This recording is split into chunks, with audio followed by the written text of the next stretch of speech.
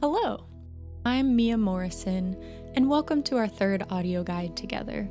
This is a space where, for a moment, you can set aside your growing to-do lists, pause, listen, and remember how much God loves you. As we get started today, I invite you to consider how you have experienced God with you in the past day. Can you think of 3 concrete things that you're grateful for today? Go ahead and say aloud, God, thank you for, and then whatever it is.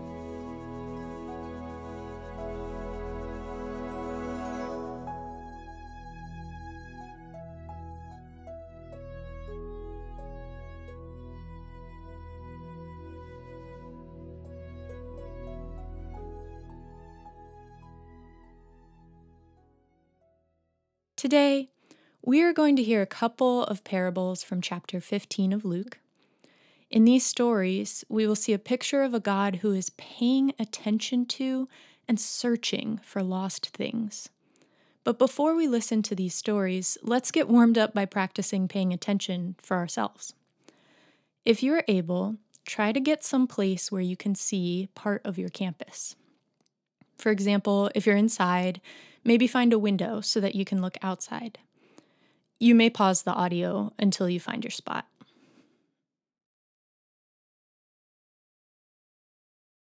What are 3 things that you see with your eyes? As you are noticing, pray, God, help me to see what you see.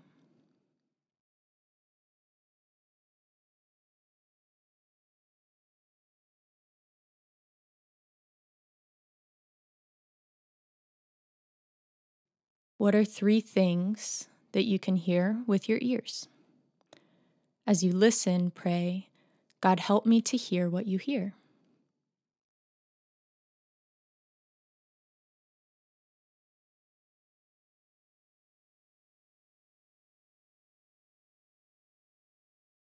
Finally, what are 3 physical sensations that you can feel with your body? Pray, God, awaken all of my senses to notice what you notice.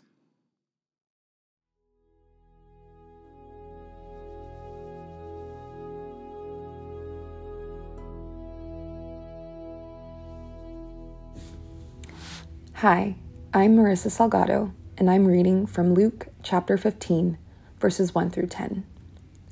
Now the tax collectors and sinners were all gathering around to hear Jesus. But the Pharisees and the teachers of the law muttered, "This man welcomes sinners and eats with them." Then Jesus told them this parable. Suppose one of you has 100 sheep and loses one of them. Doesn't he leave the 99 in the open country and go after the lost sheep until he finds it? And when he finds it, he joyfully puts it on his shoulders and goes home. Then he calls his friends and neighbors together and says, "Rejoice with me, I have found my lost sheep." I tell you that in the same way, there will be more rejoicing in heaven over one sinner who repents than over 99 righteous persons who do not need to repent. Or suppose a woman has 10 silver coins and loses one. Doesn't she light a lamp, sweep the house, and search carefully until she finds it? And when she finds it, she calls her friends and neighbors together and says, "Rejoice with me, I have found my lost coin." In the same way, I tell you, there is rejoicing in the presence of the angels of God over one sinner who repents.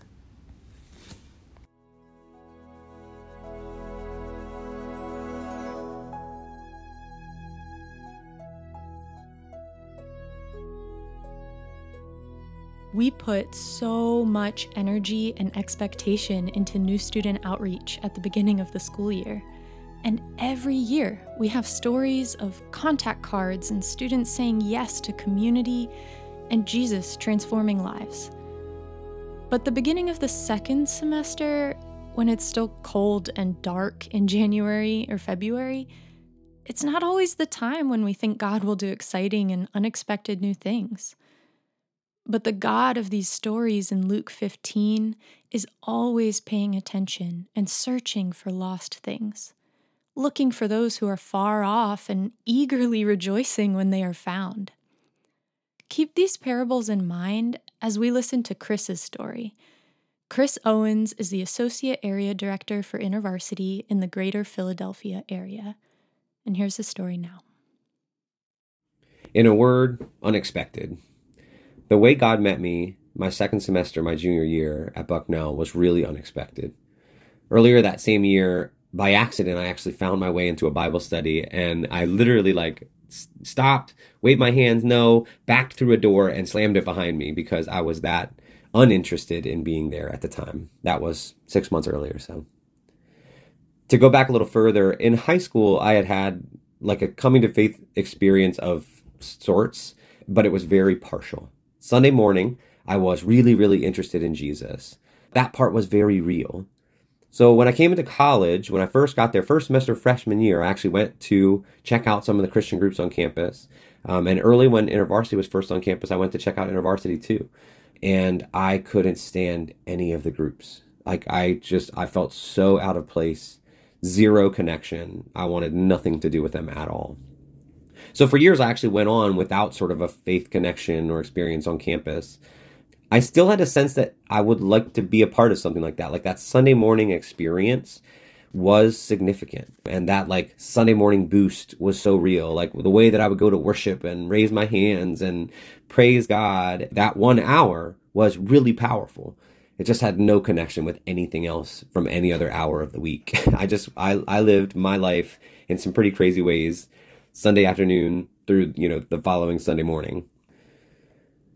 But my junior year, there was this beautiful young lady. Her name is Jess, and I was very interested in her. Way more interested in her than I was at Jesus at the time. But she kept inviting me to InterVarsity events. And actually going into my junior year, her sophomore year, I tried to talk her out of being a part of InterVarsity. It was that far outside my comfort zone. I sat her down. I said, these people are too weird. This thing is out there. You have to leave this. And she luckily stayed, and not only that, continued to invite me to come back to InterVarsity and to her Bible study. And so it was to her Bible study that I showed up that day. I had gone just to visit her because, again, that was where my interests were at the time. And she was setting up a lounge for Bible study. And so, oh my God, her face lit up. You're here for Bible study. And I then realized what time and what day it was. And so I said, oh, no, it's homework. I just came to say, I'm sorry for the miscommunication, and slammed the door, backed out and slammed the door behind me and left. That was my first entrance to Bible study that year, my junior year. So thank God she forgave me for that and continued to invite me, actually, believe it or not. Eventually, what I did say yes to, I sort of broke down to the point where all right, I'll join in the thing. We were going to put on a Mark study that semester. InterVarsity was, I should say. Mark said you needed to really commit to coming to all of them. It was going to be a big deal. It was going to be a consistent group week after week, just like doing it at chapter camp. And so you have to commit to being there for all of them. And I actually probably almost got eliminated from the Bible study because I missed the very first week. The first week of Mark study that year was the same day as the Super Bowl. And I just so happened to be in Tampa at the Super Bowl, so missed Mark study. And I'm guessing that the behind-the-scenes conversation was, do we really want to have this joker as a part of this Bible study? Couldn't even make it to the very first one. So Jess actually convinced the staff, okay, I'll help him get caught up. She brings me aside, in her room, she's showing me page 1. She got out the pencils. She did the whole thing and, tried to introduce me to Mark study and the method. And I was like, this is bizarre. So oh, cool, I'm in. Next week, I'll be there. Starting that very next week in Mark study, I had this experience where I would sit down and I really was convinced, I've seen this before, I know this. And then every week I would have this experience in the scriptures where it was something new would be revealed, or I would see something, this experience of oh, I hadn't seen that before. Oh, that's interesting. Or, oh, that's new. So I was having that experience, but I was still very apprehensive about it. I did not love it at first. And I probably, looking back, I probably was that jerk in the Bible study that was asking the derailing questions. And, truth was I was wrestling, but I was all over the place. But like I said, every week I was having this experience oh, wow, I love that about Jesus, or something new, or something that I hadn't seen. And actually, I marked my actual conversion that year. So it was Good Friday service, and I wasn't even at InterVarsity. I wasn't even in Pennsylvania. I had gone back home to Baltimore, and I went to this Good Friday service with my family, and I hear the story that I'd heard a million times. I told the story to kids at the church when I was young about Jesus on the cross and forgive sins, and there was nothing new about the story except for all of a sudden that story was happening to this person who I had really started to fall in love with in Jesus. And so at that point, the story took on new meaning. And at that point, God had found me. I had realized it. And that was like the beginning of my pretty radical transformation. I say it was just the beginning because God pursued me long after that moment, still does today. Little by little, like starting right then, I began to see sins and behaviors like all being uprooted, broken relationships and drug and alcohol. And like, I mean, just any silly college boy sin that you can imagine, I had them all. So, I mean, fast forwarding, knowing how God pursued me did and does affect how ministry looks for me. The students who are seemingly like too far off and who it would probably be really easy to count them out from the door, that was me, like whether it's ministry to frat boys at Bucknell, the ones that you would never expect to be at Bible study, or whether it's like being in urban Philadelphia and making space for marginalized and people who have been unwelcome, people who have been pushed out of other places on campus or the city. Like, this has always been my heartbeat because of the ways that God pursued me. And so that's what I live in now. Like, God is always pursuing the one who's not there. And he's willing to leave the 99 and search for the one who's missing. And still, I believe the most outlandish and unexpected person can be found by this God who loves so persistently and pursues when we're lost. And we thank God for it.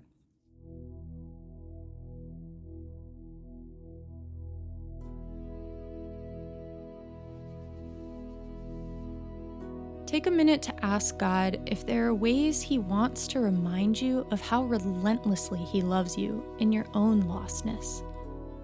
Can you remember a specific experience of God's love pursuing you? How is God pursuing you even today in areas of your life where you might seem lost?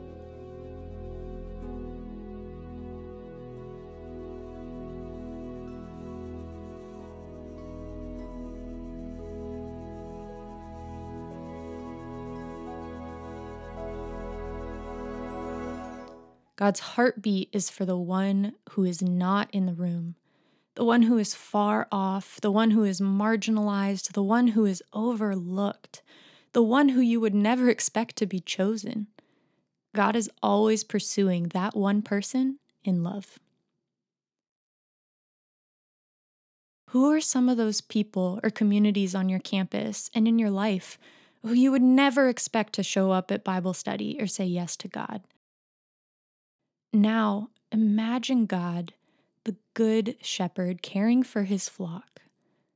Prayerfully imagine God the shepherd paying attention and noticing one of those people who he loves and actively going out to find them and bring them home. Ask God what he wants you to see about how much he loves them and how he is already pursuing them.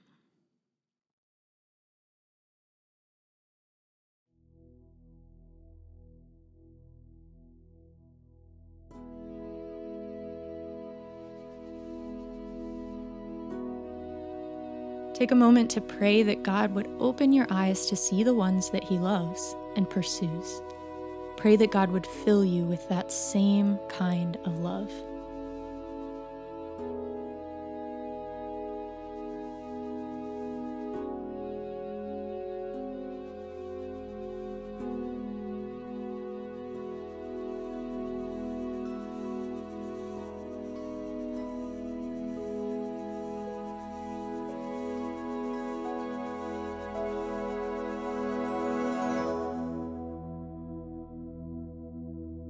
For today's breath prayer, you are invited to pray this phrase: You search until we are found. As you breathe in, pray, you search. And as you breathe out, pray until we are found. Breathe in, you search. Breathe out until we are found. You search until we are found.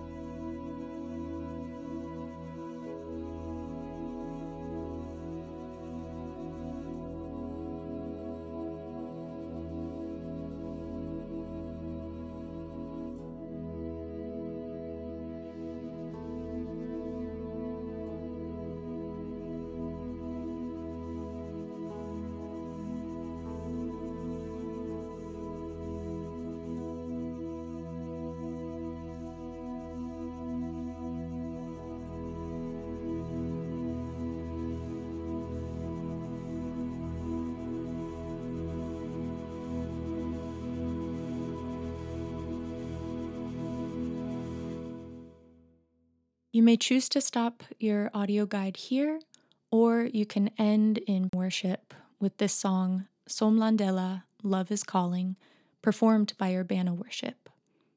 Enjoy.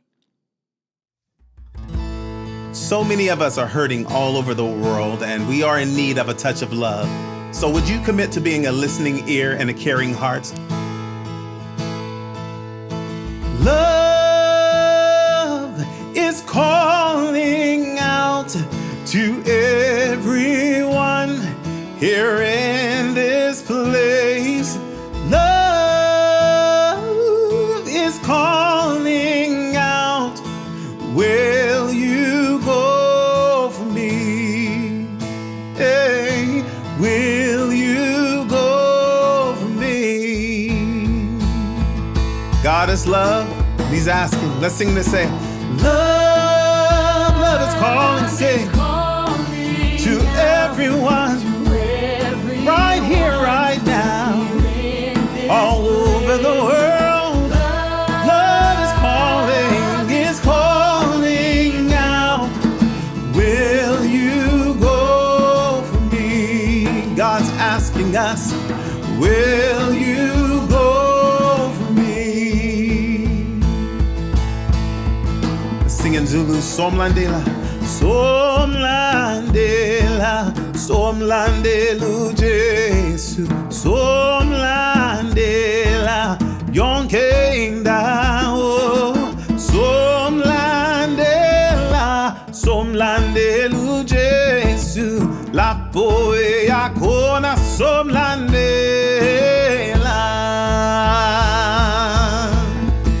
Say love is calling, say love is calling to everyone right here in this place. Oh, love is calling out. Will you go for me? God is asking us, will you go for me? Somlandela, say Somlandela, Somlandela, Somlandela, yonke indawo, Somlandela, Dela, Somlandelu Jesu, lapho yakhona Somlandela.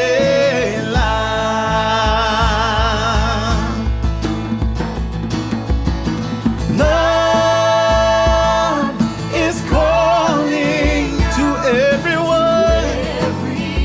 Oh, what the world needs now is love, sweet love, yeah. Will you go? Will you go for me? God wants to know, and a caring heart. Whoa, yeah. Sing. Love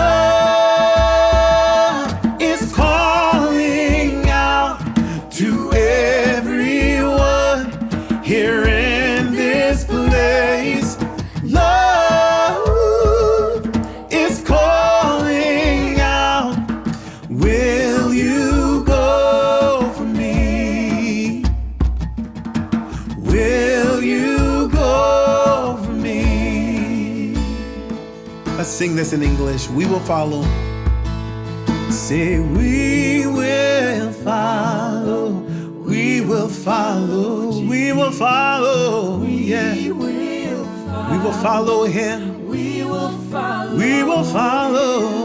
We will follow. We will follow Jesus. Wherever he leads us, we will follow. Wherever he leads us, we